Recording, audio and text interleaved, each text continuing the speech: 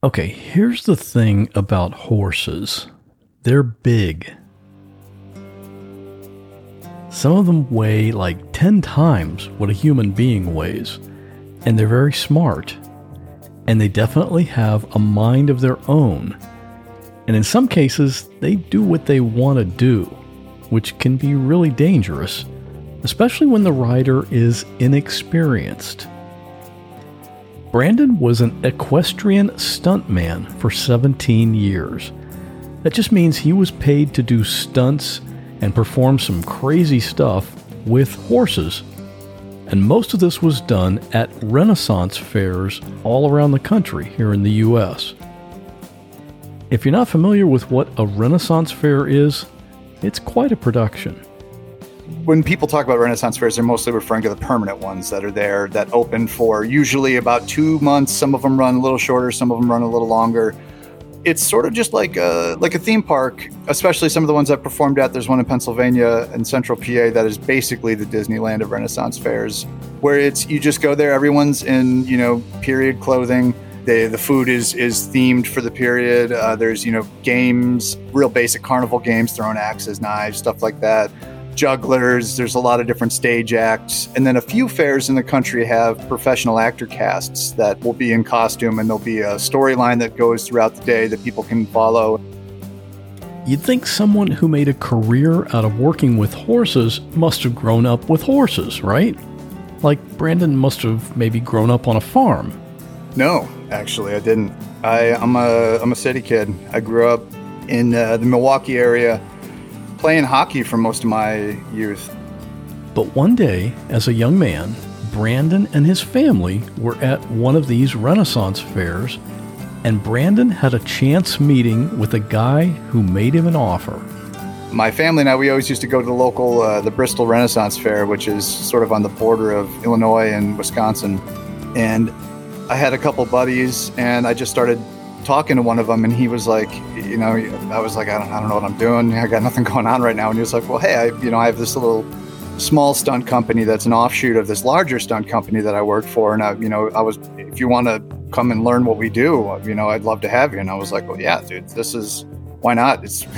I'm always into trying out weird stuff, I don't like doing things the boring or the safe way. So I'm not the smartest guy in the world. Now, the big thing that the stunt guys in this company would do at Renaissance fairs is the jousting. You've probably seen this in movies.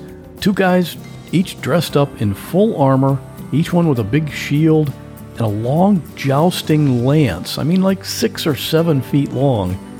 And they're each on a big horse, and they go running at each other, and each man is trying to knock the other one off his horse. Sounds like fun, right? But when you're a newbie, you don't start off doing the big jousting stunts. You start off as what is known as a squire. They were always looking for squires because that's how most joust companies will get people in. And the squires are the guys on the ground whose job it is to basically, a lot of people see squires in a show and they just look like, almost like you ever see a tennis match and you got the kids running across grabbing the ball. Like, that's kind of what the squires are doing in a real basic sense. They're clearing the field of stuff to keep it out of the way of the horses. They're making sure that the guys on horseback, because obviously when you have a helm on and stuff, you can't see very well. So the squires it seems like they're not doing much, but in reality, they're the most important part of the show. Without good squires, people get hurt and things go really wrong. And then if they're not good squires, they can't fix it when something goes wrong. So then things go really wrong. So Brandon was working as a squire. What he didn't know was that his initiation into the world of equestrian stunt riding wasn't going to happen exactly like he thought it would. Real people in unreal situations. There is a man standing in front of me in my bedroom. My friend has been shot. I'm literally inside the river, and I'm inside my car. He had told me multiple times that he was going to set himself on fire. If you say my name or try to look at me, I'm going to kill you. And he was just sobbing. He said, Mom, tell me you're going to be okay. And I jumped on the hood of the car, and I held on. And I looked into the garage, and he was hanging from the rafters. I had somebody standing on my neck. He's better to me dead. I want him dead. I'm Scott Johnson. And this is What Was That Like?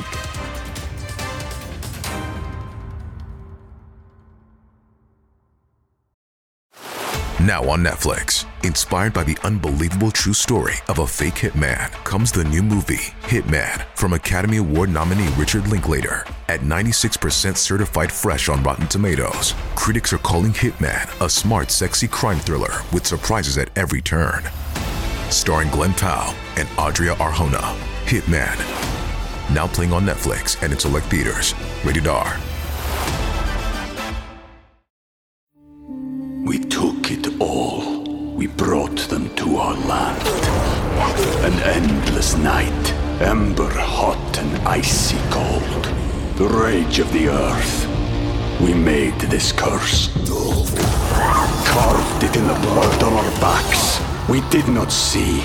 We could not, but she did. And in the end... What will I become? Senua's Saga. Hellblade 2. Play it now with Game Pass.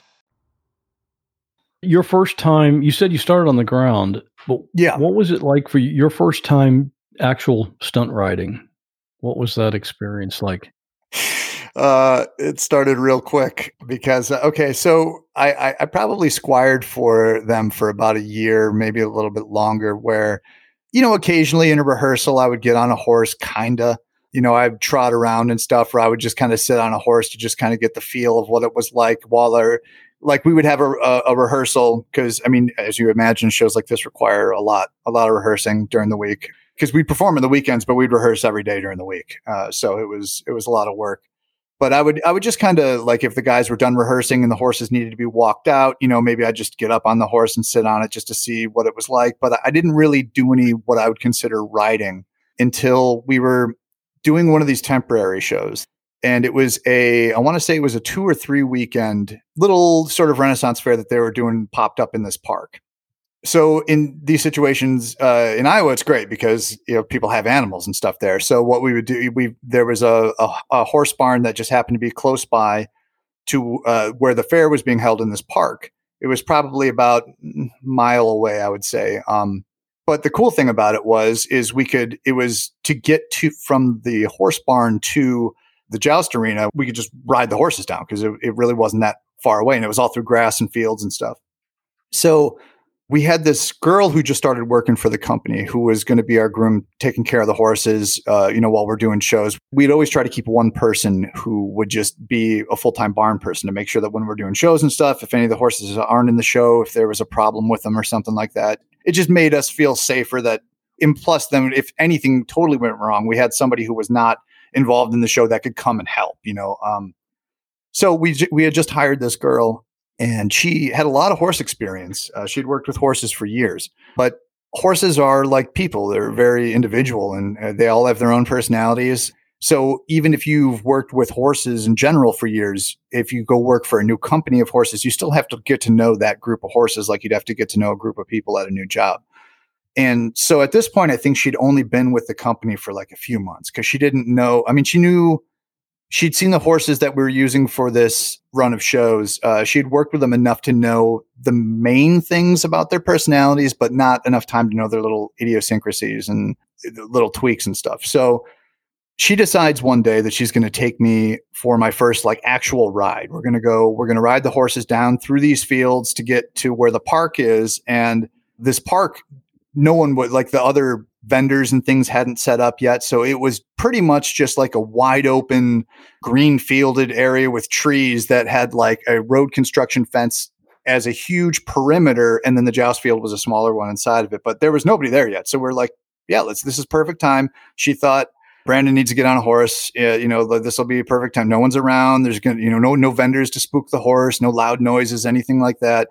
And she thought, we're going to put him on this horse named Caesar, who was one of the horses that started with the joust company. He was an old boy at this point, even. I think he was probably 20, 21, 22 at the time, which is getting up there for a horse. We've had horses that have lived to be almost 40.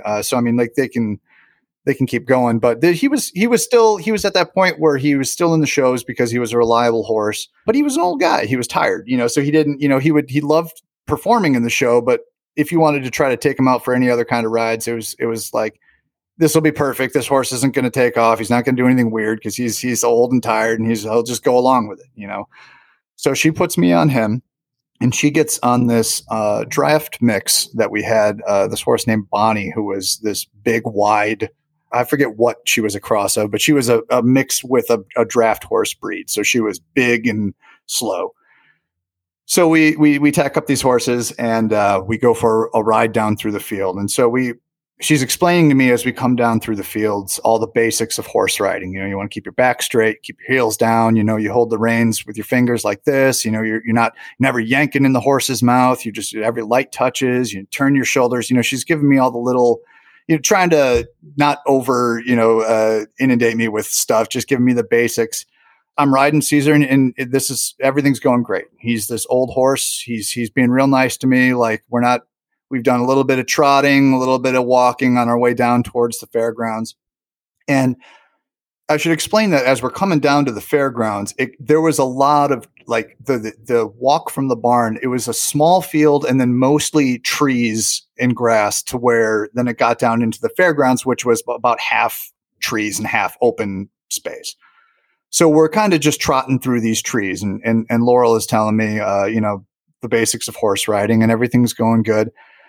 We get around to where we're about ready to come out into the fairgrounds, and my horse kind of just stops for a second, and I'm like, "What? Why is he stopping here?" And she's like, "Oh, he's sometimes just give him a little nudge, whatever." And I see him kind of ticking his head around, like he's like looking, like trying to figure out how to explain. So he's kind of just darting his eyes around, like he's looking for something. It was a behavior that he hadn't done yet. And me knowing nothing about horses at this point, I'm like, what's going on here? And out of nowhere, we step through this clearing, and he sees the wide open field. And apparently what Laurel didn't know about this old horse was he is an old man, and he does his job in the show, and but he has this short circuit about open fields. He has to run when he sees an open field. And it takes a very experienced rider to keep him from doing this, because he's an old horse, and horses are very sensitive and very perceptive. And they can tell by the way you're distributing your weight on their back, how experienced of a rider you are. And you were like the opposite of an experience. Oh my God. Oh my God. He's like, this kid's a dummy. Like, he's like, like when he saw that open field, and he's like, oh, I'm going to run. Like, I wasn't a thought in his head. He had completely forgotten I was even there. I was such a non-threat to being able to prevent him from having his fun. So he looks up, sees the open field, and he takes off. And I don't know if have you ever been on a galloping horse, like a full-on running horse? Not really fast. I've ridden some, but not really. Like at a canter, but like fast. never a full-on gallop. The thing about a horse at a gallop is their back moves almost not at all. It's like jet smooth. And this horse, even though he was old, when he wanted to go, I would put this horse against any of the horses that we had in the company speed-wise. He was lightning when he wanted to run. And he is full on sprint. So the first few seconds, I'm just in total shock. I have no idea what to do. I'm just trying to hold on, which luckily, like I said, is fairly easy because his back's not moving. The hardest thing to do when you're learning how to ride is learning how to deal with a trot. Either you ride English style by posting, where you kind of stand up and down to match the up and down rhythm of the horse's back. You kind of catch it on the 1 and 3 beat so that you're not just slapping. Then there's also, when you get to be a better rider, you learn how to sit the trot, where you can just kind of like roll your hips to stay on the horse's back so that you're not popping up and down. But when a horse is running full out, it's, like I said, not moving at all. So I got no problem staying on, but also we're going like really fast. This horse is really fast.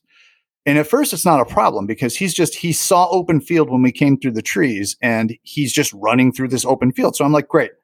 Like, it's scary, but I'm also thinking, like, at this point, if I got a ditch or something, it's just green grass around me. No big deal. Yeah, we're going really fast. It's probably going to hurt if I jump off, but like, it'll be all right. So I'm just hanging on at this point. And I hear Laurel, the groom, yelling at me from this, because her horse at this point hasn't even started moving yet. Because not only is she on this big, fat, slow draft grass, but when Caesar took off, it was just like someone fired a starting pistol and he was out. So I vaguely hear her yelling something as we kind of disappear into the distance, which was one of the little bits of advice she was trying to offer me on the way down, which is if a horse ever does take off on you and it's not listening to any of the normal cues that you're giving to stop, it is sort of like a pull the ripcord last ditch effort. What you can do is you can grab one rein and pull that rein all the way in, trying to get the horse to kind of turn his head into his shoulder. And usually they'll either get annoyed with that and stop, or they'll kind of circle, and you can kind of just circle them into a stop and then calm them down and get off them. So I hear her kind of yelling this as I'm running away, and I'm like, oh shit. Right. Okay.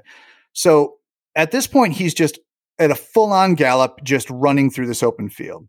But like I said, they had the fairgrounds kind of partitioned off in various areas with this construction fence for where these other vendors were going to set up and where they were going to have certain things kind of, to funnel people in through the entrance. And because this was just a big open park, they had to create all this stuff for where these things were going to go. So he sees this orange fence, and luckily the one that he sees it's just a big perimeter fence. So he starts running along this fence. So now we're running along it, and I can see he's trying to find a way out of it. Now he knows he's kind of contained, and he doesn't want to be. He wants to keep running through this field. He knows what the job of a fence is. Right. Yes. He he, even though it's one of these plastic fence, he probably could have jumped it. I mean, I've been on horses that have gone that route before too, where they run to a fence and they go, dude, I got this. I'm not worried about it. And they just jump over it. But he was like, probably too old to do it. And he knew that. So, but he recognized it. So he's like, shit, he's following this fence. So now we're at a full on gallop, and we're kind of slowly going around this perimeter of this fence. And then I'm kind of toggling back and forth between this is really awesome because I had never been on a horse under my own control before, when I arguably still was not on a horse under my own control, but I'd never been on a horse that was galloping. And like the first time you do, and it is cool. I mean, like the wind is just ripping past your head, and like it's so cool. But then I realized in between going back and forth of like, oh shit, I'm going to die. And then like, oh, this is also kind of cool. I realize he's running along this fence, and it's a problem because this fence, the fence leads right just into the woods. From my perspective, that's all I can see is this fence just runs, and then there's no gap until tree line. And on the left side of the fence where we're currently running, the only other thing there happens to be this large tree that we're kind of now starting to run towards. Well, right as I kind of realized this, like, I'm like, oh shit, now I'm probably gonna have to make a decision because I don't know what he's going to do. Because he's still at a full gallop. We still have, I've got some time before we get to the tree line, but he's moving, and he doesn't look like he's looking to slow down. I swear to God, this image is burned in my head for the rest of my life. I'm yanking because I'm trying to pull either one of the reins in to get his head into and I'm pulling. Like I got this rein, and like I'm trying to start a mower. Like I'm just yanking on this thing. It turns out that might have been the dumbest thing I could have done because I think that was what reminded him I was still there. I think up until this point, he was just in his happy place of just sprinting. And when I got up in his mouth, trying to get him to stop, this image I have burned in my brain, he turned around like at a full gallop. His head was almost in his shoulder, and he's still running full out. And he looks at me like, this asshole. And I'm like, oh no, dude. So now he's at a full gallop. When he gets his head back straight again, I realized when he gave me that look, I'm like, I'm done yanking in your mouth, dude. I'm sorry. Now he's running, and he's clearly pissed off at me. So he's kind of he's twitching here and there. Like he's trying to kind of throw me, but he doesn't want to stop running. And I'm like, now I'm really like, I don't know what to do. Then I see as we're following this fence, getting closer to the tree line, he aims us directly for that tree to my left. And this is a big ass tree, man. It's a huge tree. And he's running not like next to it. He's running full on at it. Like he's just going to like kill us both. Like if he can't run for joy, he doesn't want to live, and he's just going to full on both of us into this tree. It's a kamikaze horse. Dude, it sounds like. That's what I'm thinking of, because he wasn't even pretending as though he was going to dodge this tree. He's now running at a full gallop right for this tree. So I'm panicking. We're getting closer to the tree. Right before he gets to the tree, he does this little crow hop. This little, like, he jumps from his right to his left, and then one big jump to avoid the tree at the last second. So I get, thrown from side to side. And I'm lucky that I was able to squeeze hard enough with my legs to hold on from that last minute jump to avoid the tree off to the right. Because if I would have lost my balance, I think what he was trying to do was make me lose my balance that way so that the tree would just clean me off of him. And had that happened, I would have been probably dead. Because we were going, he had to be doing 30 miles an hour, 35, 40 miles. He was full on sprint. Luckily, I squeezed with my legs strong enough to stay in the saddle, but I'm off balance now. And I'm kind of tilting off to the left-hand side because that last jump around the tree threw my momentum to the left. And I'm struggling to hold on. And what I didn't see was right before we got to the tree line, which was right after we passed this tree, there was a little gap in the fence before the tree, this little man gate size gap in the fence that he saw and was going for clearly. What can I say? When I plan a week of meals, I like to have some variety. And with hundreds of meals to choose from, CookUnity has that part covered. Go to cookunity.com/what or enter code WHAT before checkout to get 50% off your first week. Not too long ago, I tried the cauliflower and chickpea coconut curry. I love curry anyway, but even if you're not normally a fan, you should try this one. It's one of the dishes prepared by Chef Michelle Bernstein here in Florida. She has a couple of restaurants here, and she's also a judge on the TV show Chopped, so you may have already seen her.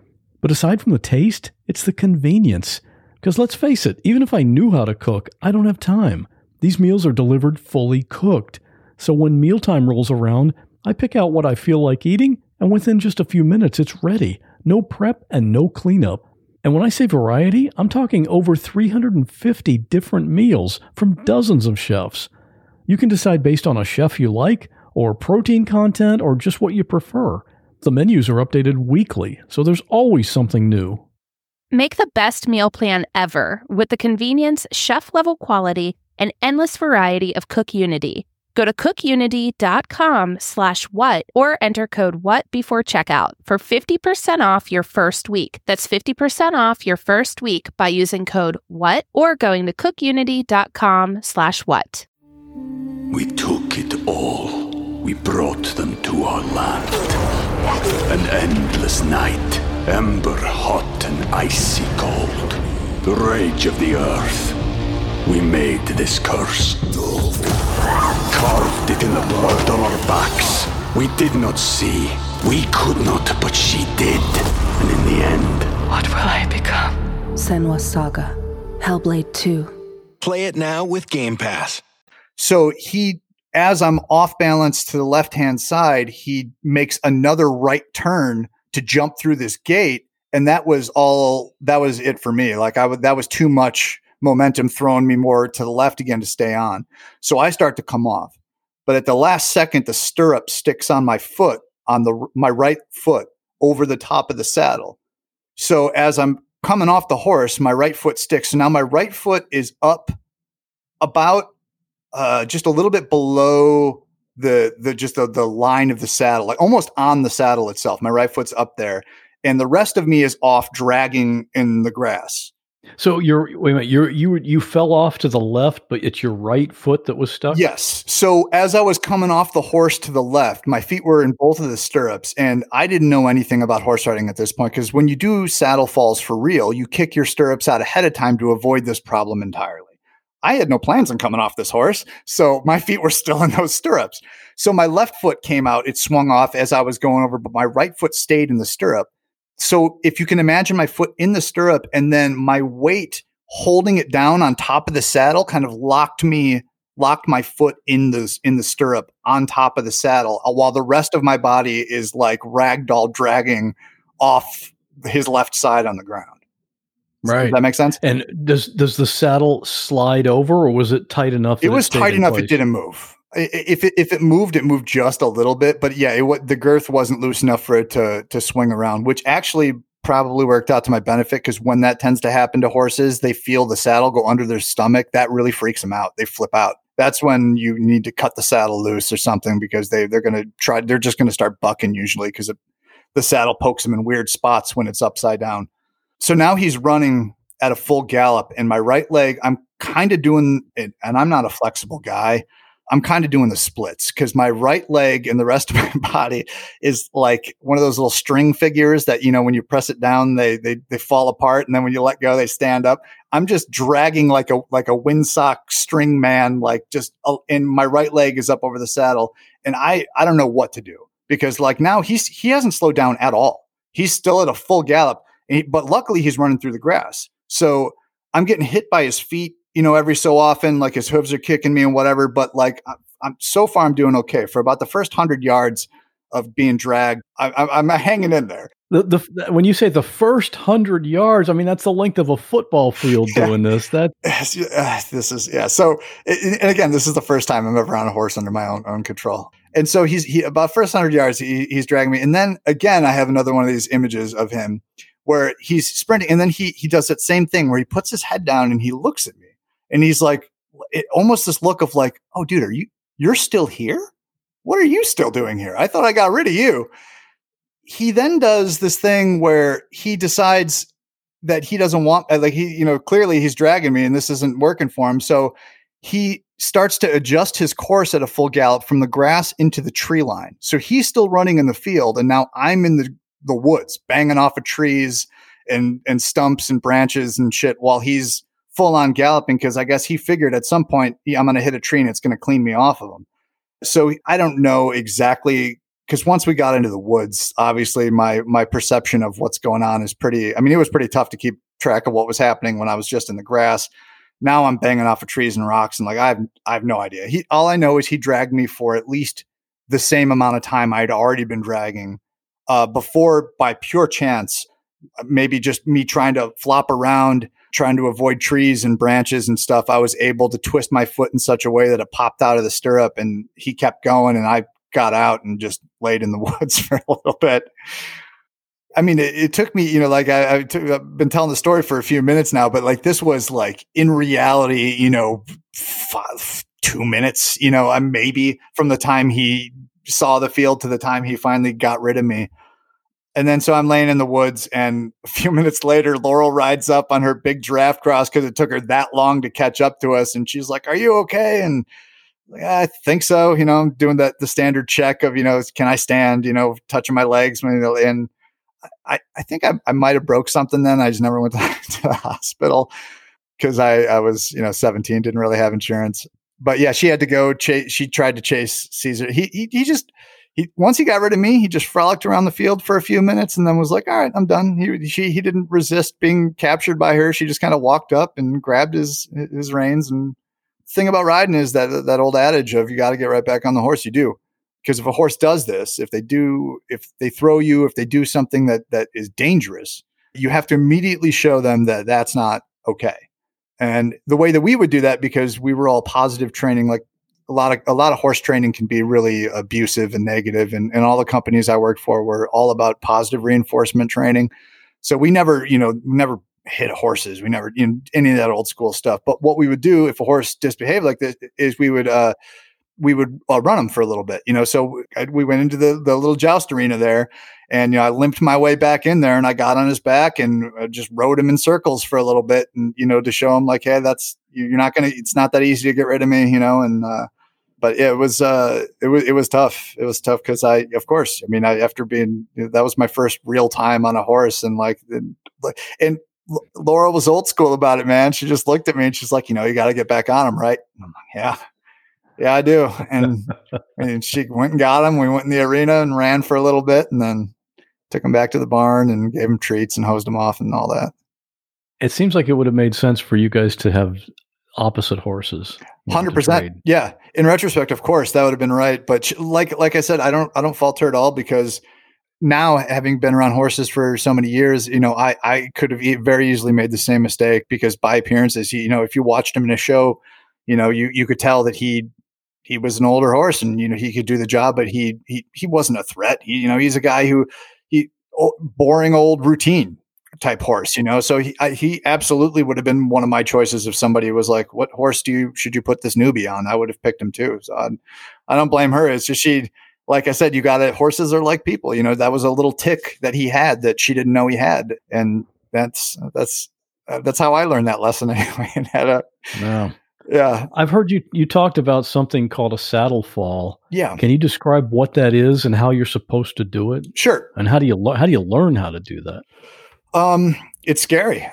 It's okay. So the saddle fall is basically the standard thing that any theatrical jouster is going to have to learn how to do, because that's what everybody wants to see. They want to see the big blowout. So the way that we do them safe, as safe as can be, we have the whole show choreographed. So we know who's coming off the horse when.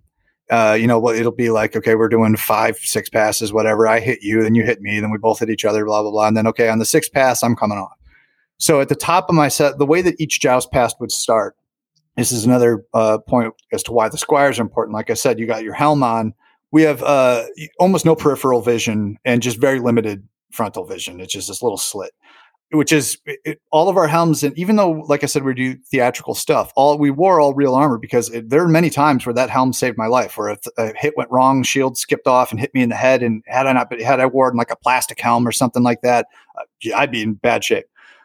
The squires on the ground, because we have such limited vision, they kind of set up the pass. They're talking to you the whole time. A good squire is always talking to you, telling you what the other guy's doing. Okay, he turns, he looks for you, raise your. So the horses, they'll turn our horses into the lane, and then we raise our lances as a signal to each other that we're both ready to go, and then we start the pass charging at each other.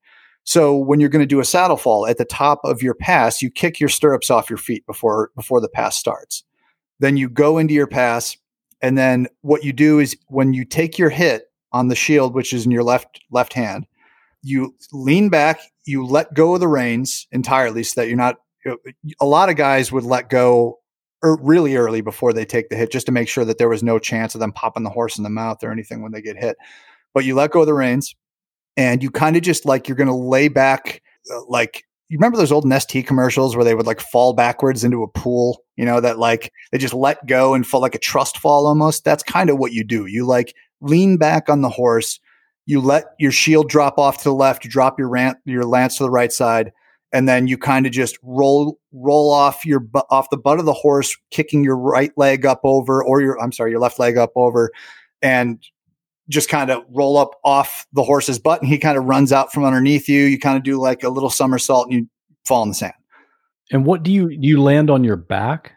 A lot of guys will land feet first, because you kind of like think of it like, have you ever had to ditch like riding a bicycle or a motorcycle, something where you kind of just quick kick your leg up over it, jump off, and you can kind of keep running, that type of thing? It's a similar concept to a saddle fall, but you're just laying back more. But the same principle of kicking your leg over and just so you can, if you want to brace your fall, you can kind of hit with your feet and then crumble and roll so that it looks good. But then a lot of guys will, they have different styles. One of my bosses would do this really great fall where he would basically just reach his arms back like he was going to do sort of like a side dive into a pool, and his hands would always hit the ground first, because he would literally just reach off the horse.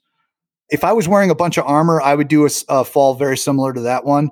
So I would drop my stuff, and then instead of kicking my leg back over I would straight up just roll back, a back somersault off the horse, which is terrifying the first time you do it. Yeah, that's what I'm just trying to imagine the very first time you do this. I mean, it's like the first time you jump off a high dive, or, first time you jump out of an airplane. It's got to just be terrifying, that first one. Yeah, it is, especially when when I was learning, and when a lot of guys were learning them, you don't always have the benefit of a really nice field with really deep sand.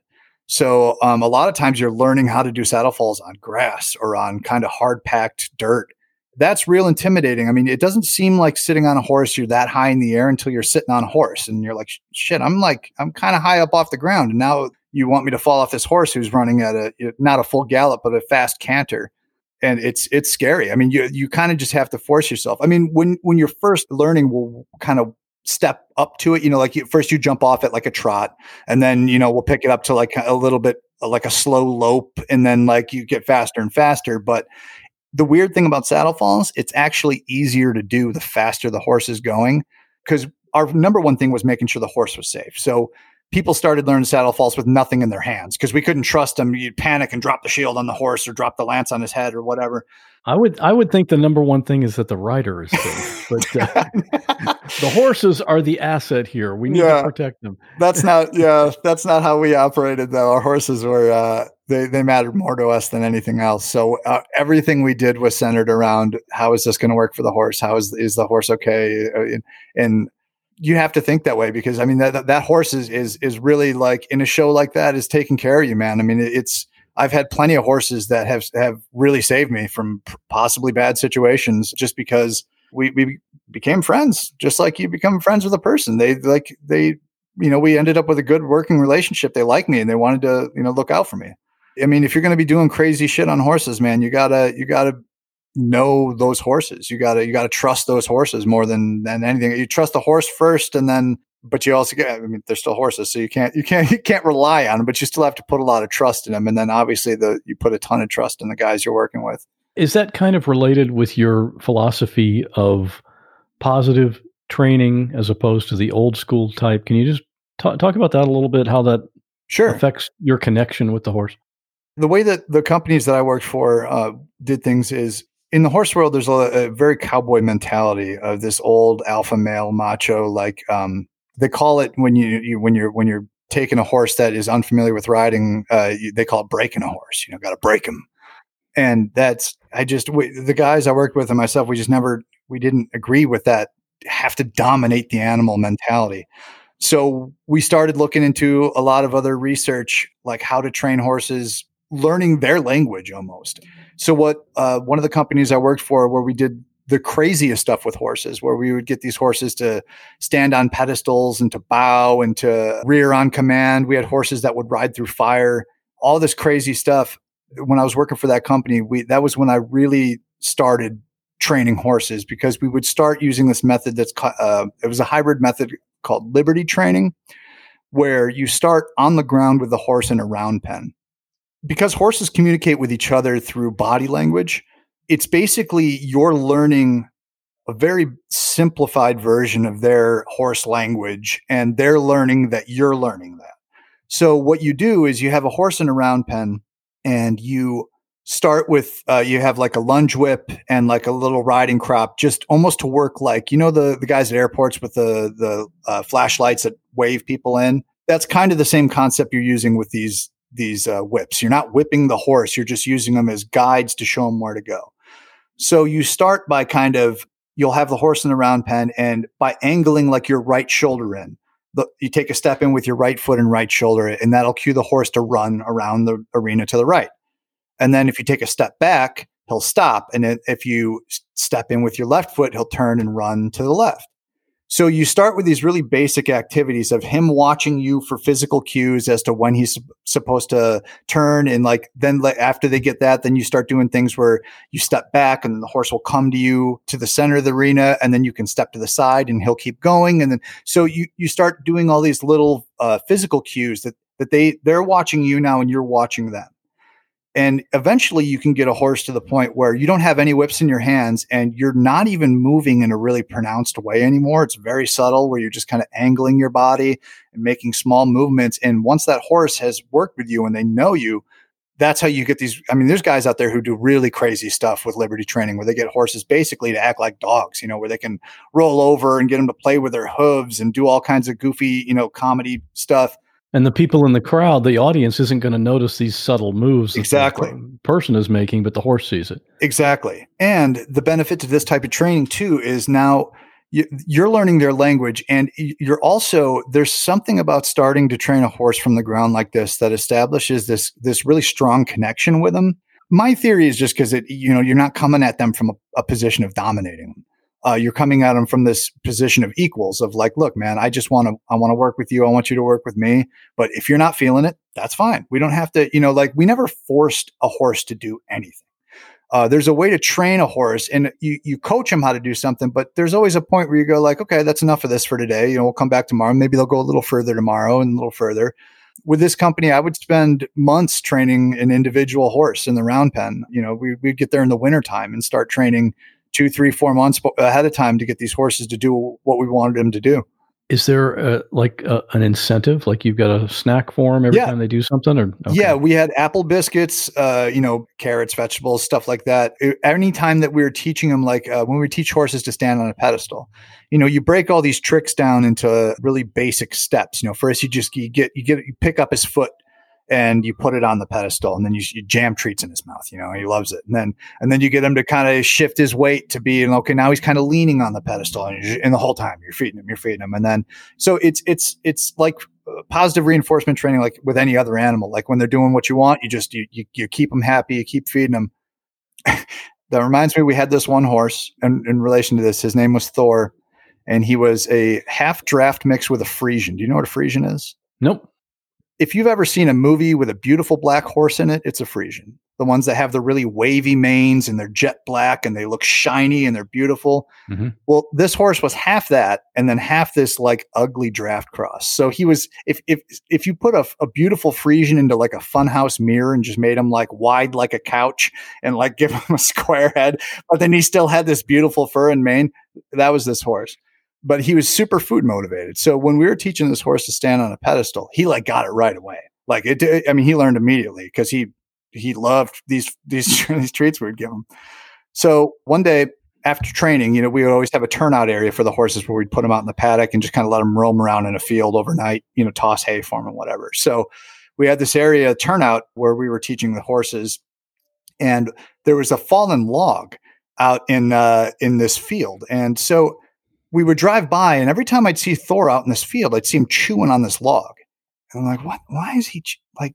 At first, like we were kind of concerned, but like, is he deficient in some, you know, nutrient or something? Like, is this a vitamin? Is it a weird behavioral thing? But then every time we, you know, at night we go by, we'd see him. He's just little by little over the course of about a month. He's just, you know, every now and then just chewing on this log. And we're like, okay, whatever. I mean, if he wants to chew on an old log, he can chew on an old log. It's not going to hurt him. Until one day we go to lunch, and he's out in the field standing on the log, waiting to be treated. He had made his own pedestal to stand on. So he could, that's how much he wanted to like, he spent about a month whittling this fallen log down enough that he could stand on it. This fat ass could get up on it. And he deserved to be treated after exactly. That, right? When I saw that shit, I laughed so hard. I immediately went back to the barn and got him some treats. I went out there, and I was like, "You earned it, buddy. You worked so hard for this." But that's that. I mean, it shows you that the horses really dig it. I think that's what a lot of people don't realize about these shows is if you're training the animals right, they love performing as much as you love performing. When we'd be backstage with these horses at some of the bigger shows where we have crowds of, you know, 15,000, 20,000, whatever, and these horses could hear all the people out in the arena yelling and screaming, you know, they're kicking at the stalls. They want out. They love it.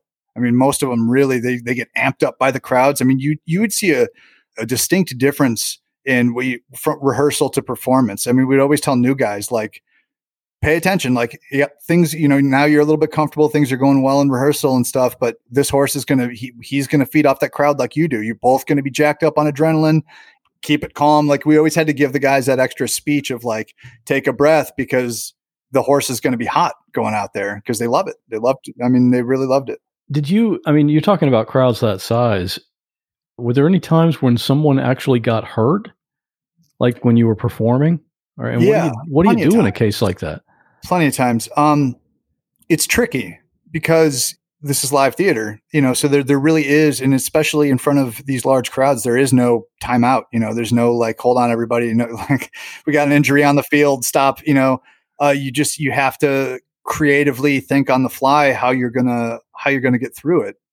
There was one time at this show working for the company that I was just referring to that was really intensive on horse training. And this guy is to date one of the best horsemen I know in my life. He went over to Europe and jousted in actual European jousting competitions. I think he was in Germany for a world's competition where he was treated like a joke because he was an American. And they gave him this horse that they thought he wasn't going to be able to do anything with.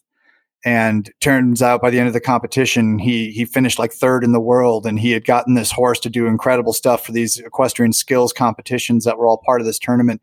So this guy has probably forgotten more about horses than I'll ever know. We're doing a show at a fairly large. It was one of the Pennsylvania shows. It's the first show of the day, which is it's the equestrian skills show. So what we would do is for this particular show is we would set up this kind of obstacle course for one part of the show where we would we would have the horses jump over jumps, and we would cut cabbage and stuff as the horse, as we'd jump up, we'd cut cabbage, or we'd have them throw rings to us that we would catch, or we'd run the horses between sticks, or we'd pick up a spear out of the ground and throw it in a bale. Like, it was this whole sort of horse obstacle course that we would lay out. And we would really compete with each other every day. A lot of guys do something similar like this, but in this particular show, just to make it fun for ourselves, we set up the script in a way that it didn't matter who would win this competition. So we'd be out there actually trying to get points and beat each other. It was a fun little thing we got to do. So by and large, it was the first show of the day was a very lighthearted show. We would end with a joust, but it was everything's a good fun sport joust. No serious. We didn't use any blood packs or any of the that was all saved for later in the day. So in this particular show, we had this drag harness that we had made. And what we would do is we would say whoever lost this tournament joust at the end of the first show would have to be dragged out of the field in shame, which is a cool stunt. And we had a really nice deep sand field. So like in this harness, we did a lot of testing with the different types of harnesses and stuff to get this to work right, to make sure, no one's going to get hurt. We'd done this a bunch of times and everything was great. We're doing this first show one day, and I had the way that it would work is we had 4 guys in the show.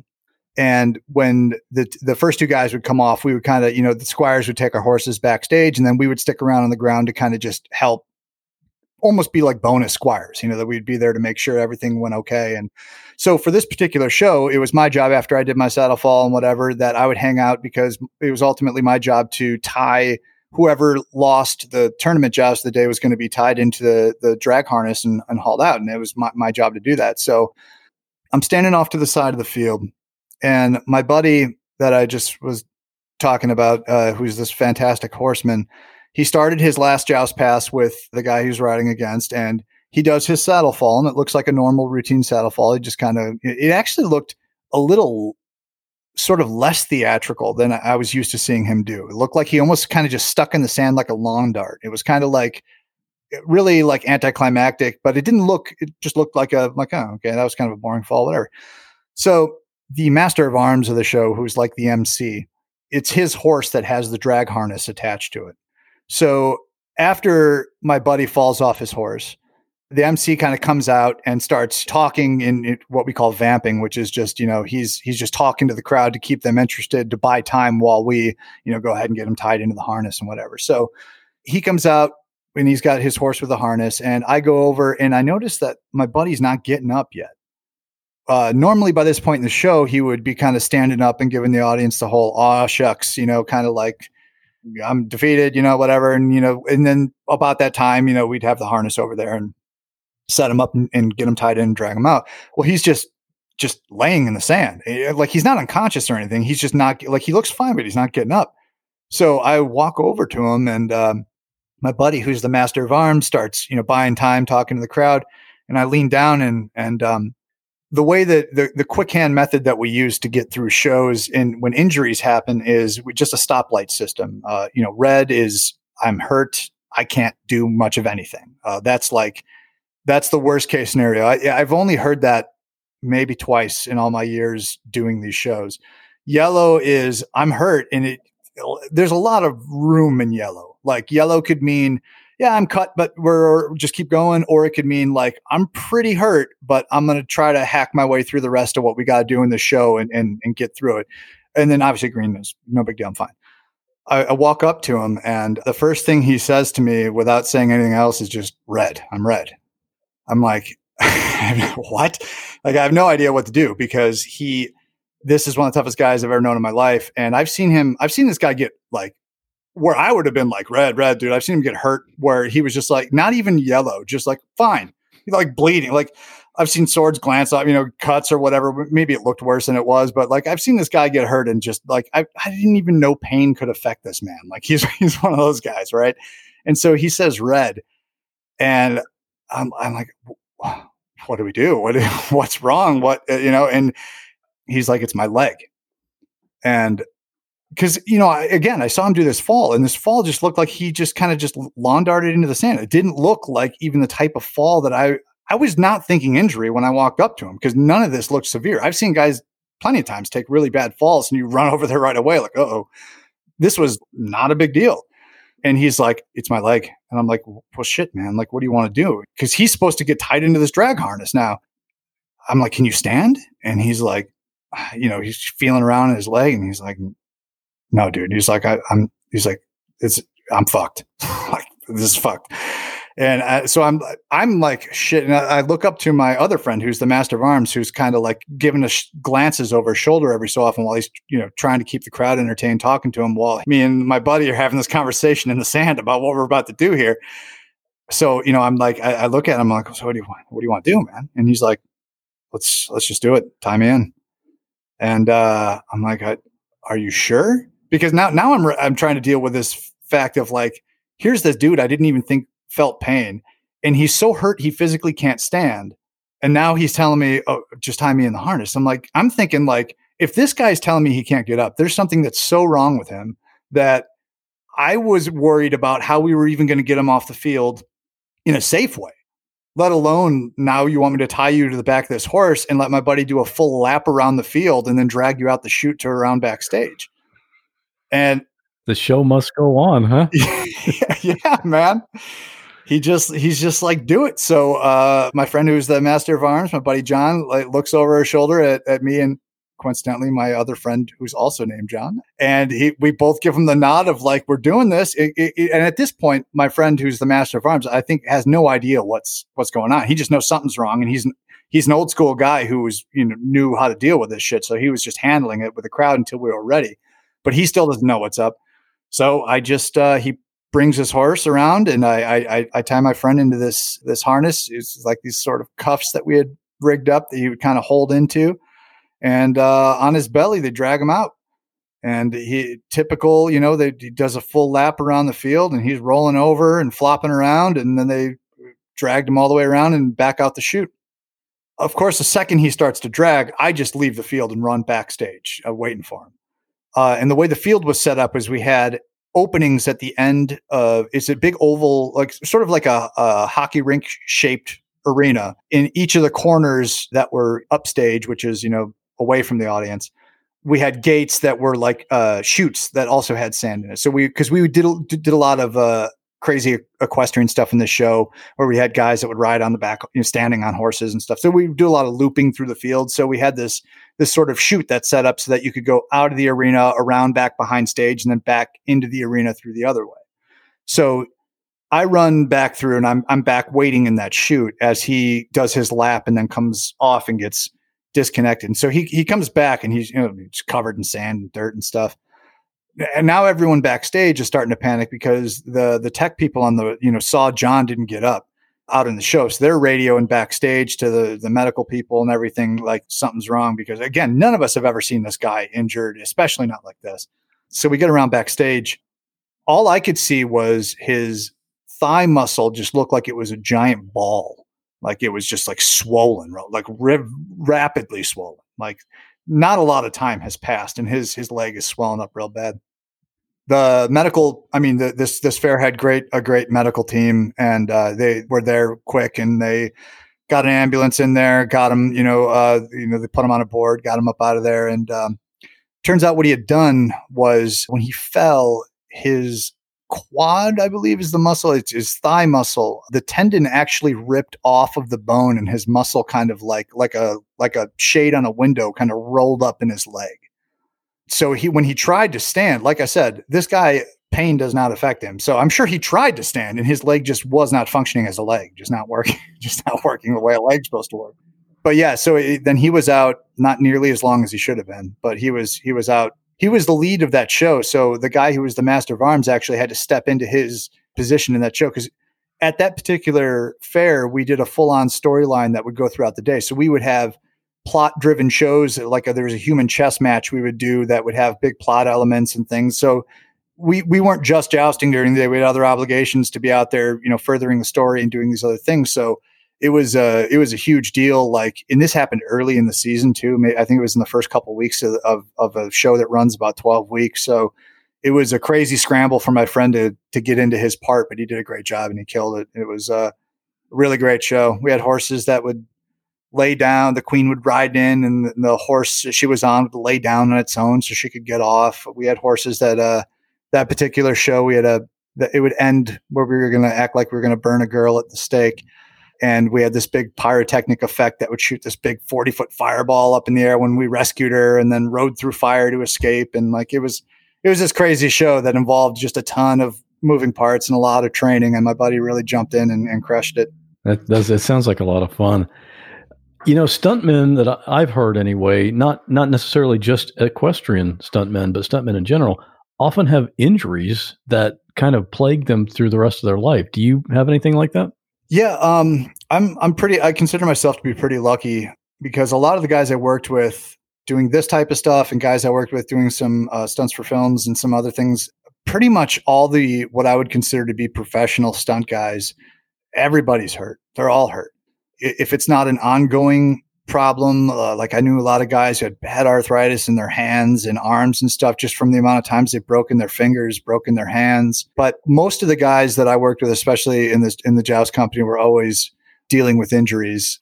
I've seen guys, one of my best friends destroyed his right arm, broke both bones into I don't know how many pieces, just turned it into dust and finished the show using that hand. So I got out pretty lucky. I was dragged again in the show I was just talking about there, the crazy stunt show we did. I got dragged again, and that time I tore some ligaments in my spine, and I think I ruptured a disc. I have some issues with my neck for the same reason, because I've been thrown off of horses and onto fences and through fences and landed weird on fall. Because the thing about doing saddle falls with armor is even when you do it the right way, it hurts every time, because you have a metal gorget on, which is, all around your collarbone. And then you have spalders or pauldrons over your shoulders, and then arms that are covered. So when you hit the ground, metal doesn't flex. So if you don't land right, something's jamming into somewhere. So most guys, we all, dislocations are common. Broken bones are very common. Torn ligaments are super common. Concussions. Because like I said, we're jousting. There's times where I got hit in the head to no one's fault. It's a live stunt show, and sometimes things don't. I think the time I'm thinking of in particular, it was during a rain show, or it just had started raining, so that my shield was really slick. So when I took the hit, when you're jousting against somebody theatrically, there's two different ways you can hold your lance. You can either do what's referred to as couching it, where you tuck it under your armpit and you fold your arm down along your side and you really hold it. Or what I would do, and what most theatrical guys do, is called floating, where your arm is more out to your side, like your elbow's out, and the lance is floating like under your elbow, and you're poking more than you're kind of twisting your body to hit. Since we're doing a theatrical form of jousting, I always found that to be better, because it allows you to still make a good hit. It sounds good. And then I would kind of helicopter the lance over my head after the hit, and then I could reset it easy that way. Plus, your arm is acting like a shock absorber. So I could make it sound really great with a hit, but I'm not drilling my buddy. I'm not really trying to take him off the horse.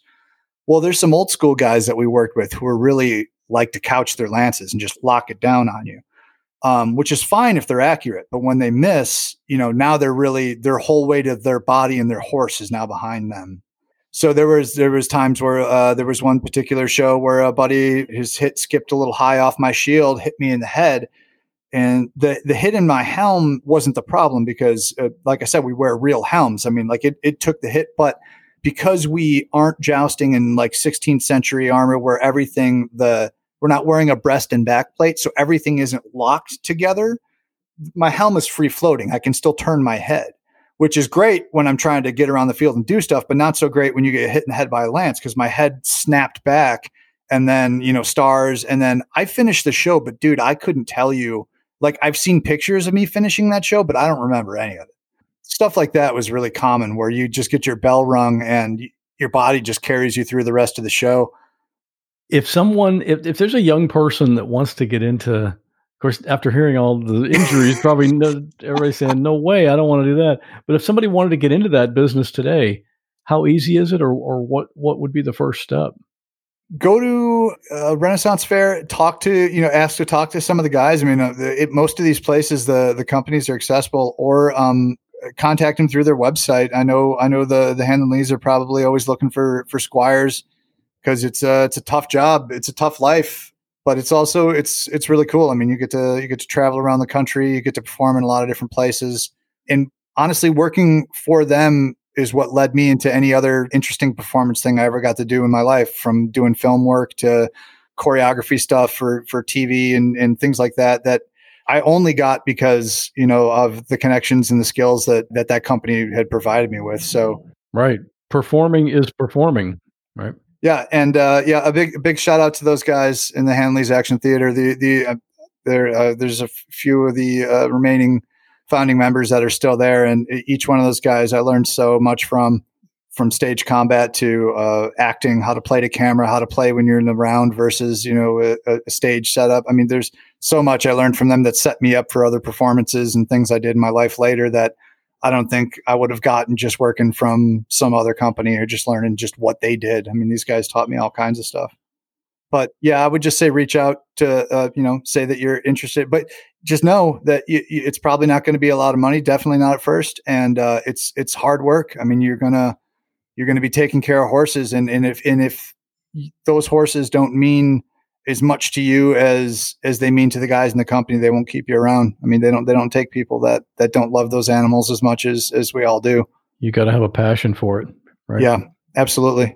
But I would say get into safer stage combat stuff where you don't have to be at such a high risk. I can teach you how to sword fight. That's much safer. I would say stick to that.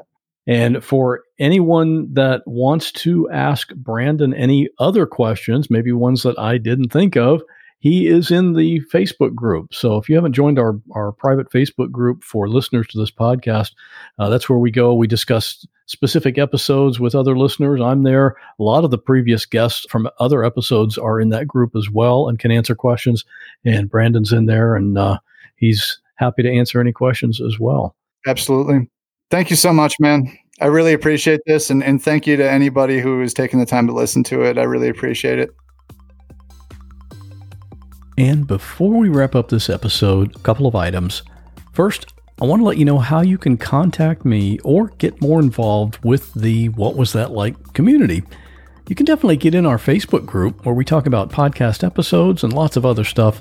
That's at whatwasthatlike.com/Facebook. And I also post something interesting or unusual just about every day on Instagram. And you can follow me there at What Was That Like. And if you have a really crazy experience that you think people would want to hear about, you can send me a summary and we can talk about it. You can do that right from the website. Just go to whatwasthatlike.com and click on Submit Your Story. And if you want to support the podcast, you can do that at whatwasthatlike.com/support. You can get access to exclusive bonus content, and you'll have my eternal gratitude. Your support really does mean a lot. And of course, you can always email me. My email is scott@whatwasthatlike.com. I do read all my email personally, and I try to respond to every one. And finally, if you like baseball and you like true crime, here's the perfect podcast for you to check out. I'll see you again in 2 weeks. The Dead Ball Podcast explores the characters behind our national pastime. We discuss their life on and off the field to learn the triumphs and tragedy behind those who make the game. I'm your host, Nina Instead. Join us as Dead Ball digs into the stories behind the names. Find Dead Ball on Apple Podcasts, Stitcher, or your favorite podcatcher.